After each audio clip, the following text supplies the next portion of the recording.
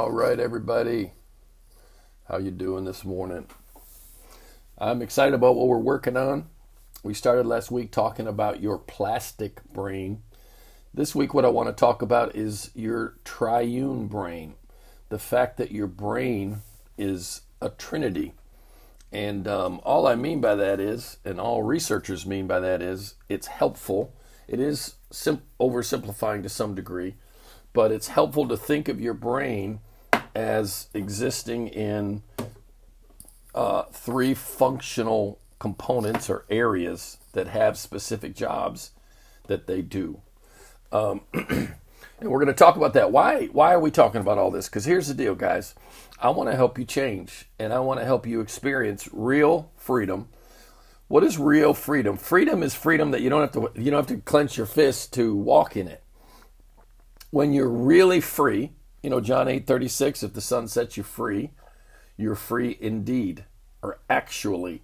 Well, real freedom is where you act in the ways, you react in ways, you think in ways, you make choices in ways that are in line with what you believe is true, fair, legitimate, and moving you toward what you want in life, what God wants in your life. So if true freedom is the ability to make good choices, feel more often what you want to feel, and I just say that carefully because life does knock us around a bit. Here's the deal. Freedom is when you get to where you do that without having to, think real hard and strain. Well, I'm going to do this, and I know it's the right thing, and oh my gosh, it's hard. That's not freedom. Now, you got to do that.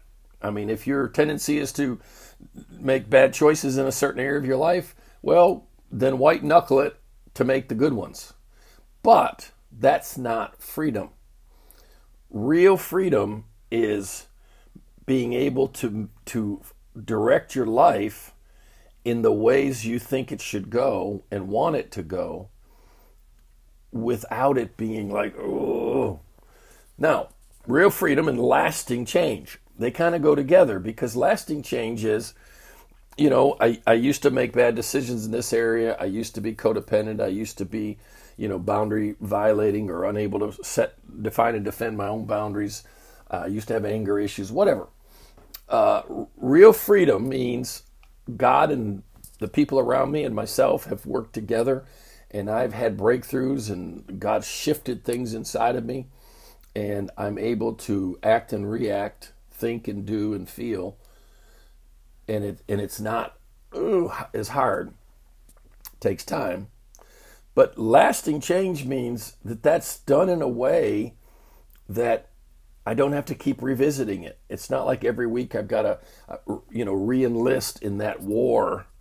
We can literally think of it like climbing a hill as we're working on the change process. But then once we get to the top of that hill, in some areas, it is like coming down the other side. Now, the trick is there's another hill, because there's other areas we need to work on.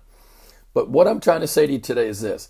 I want you to learn how to experience and enjoy real freedom and lasting change.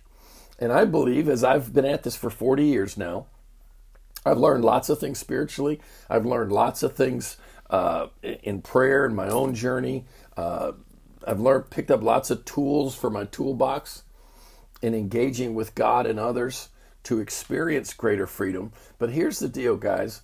I've also learned from paying attention to the contemporary and recent research on things that have great impact on understanding change.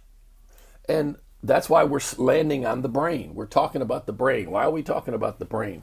Listen, guys, everything you believe, think, feel, and do, one way or another, passes through,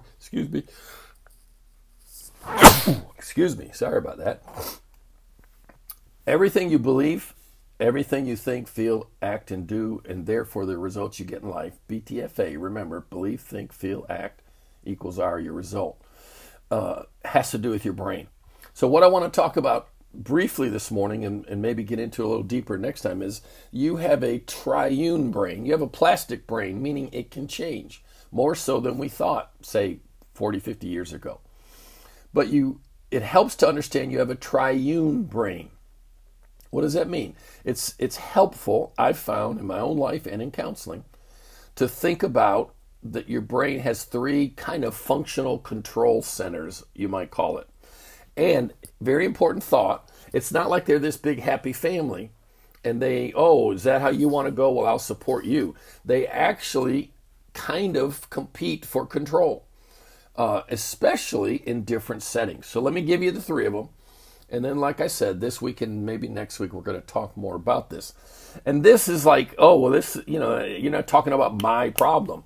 Well, indirectly, I'm talking about your problem, your challenge, your opportunity. Because here's the deal. If you understand the brain properly, number one, you're going to have more grace for yourself. You're going to be able to say, oh, wow, that's why that area is a struggle for me. That's why I can know what to do and not do it, which is Scripture, Romans 7. The thing I want to do, I don't do. The thing I don't want to do, I do. All right, why? And some of it is because of the way your brain's designed, because of the way your brain learns, and because of the way your brain functions. All right, three parts to your brain. And again, this is definitely oversimplifying, but it's in agreement with most of the contemporary research that's out there. So the most basic part of your brain, we call it the reptilian brain, back of your head, top of your spinal cord, and it develops in the womb, inside the mother. The reptilian brain develops. What's its job? And this is important stuff. It's what we typically call the brain stem. Now, I promise you this is important because we'll use it as we get going later. Your brainstem influences everything going on inside of you, particularly pertaining to sustaining life. The brainstem, the reptilian brain, they call it, regulates breathing, your eating cycles, your sleeping cycles. Now think about this. Inside the mother's womb, you're waking up prompts and cycles. You're crying, you're urinating, bowel movements, everything. Your life-sustaining functions are managed, if you will, in your brain stem. Now, why is that important? Your brain's, we'll call it lazy, but what I really mean is your brain desires to conserve energy. So what it likes to do is package information in scripts, you might call them, and store them. The deeper, the better, because like your breathing, your heart rate, etc. Eastern religions, you can learn to get down there and manage some of that. But the truth of the matter is, most of us, those kind of functions are happening way below the conscious level. Now, why is that important? Because things can happen in our life, traumas and different things, that can disrupt the development of those functions. Just think about something as simple as sleeping. Imagine a mother with a child in her womb, and life is chaotic and traumatic and horrible, and it affects her life rhythms. Well, I don't see why it's a stretch for us to understand that it's probably going to affect that baby in her womb's rhythms.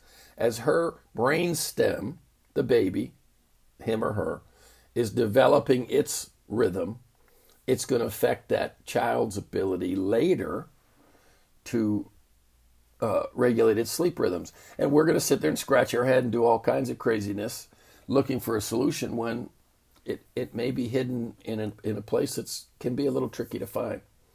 Now, time's an issue. Don't have any left. What I want to talk to you about is these three parts of the brain. Why is it important? Because some of you do things that afterwards or during, you look at it and you say, oh my gosh, why am I doing this again?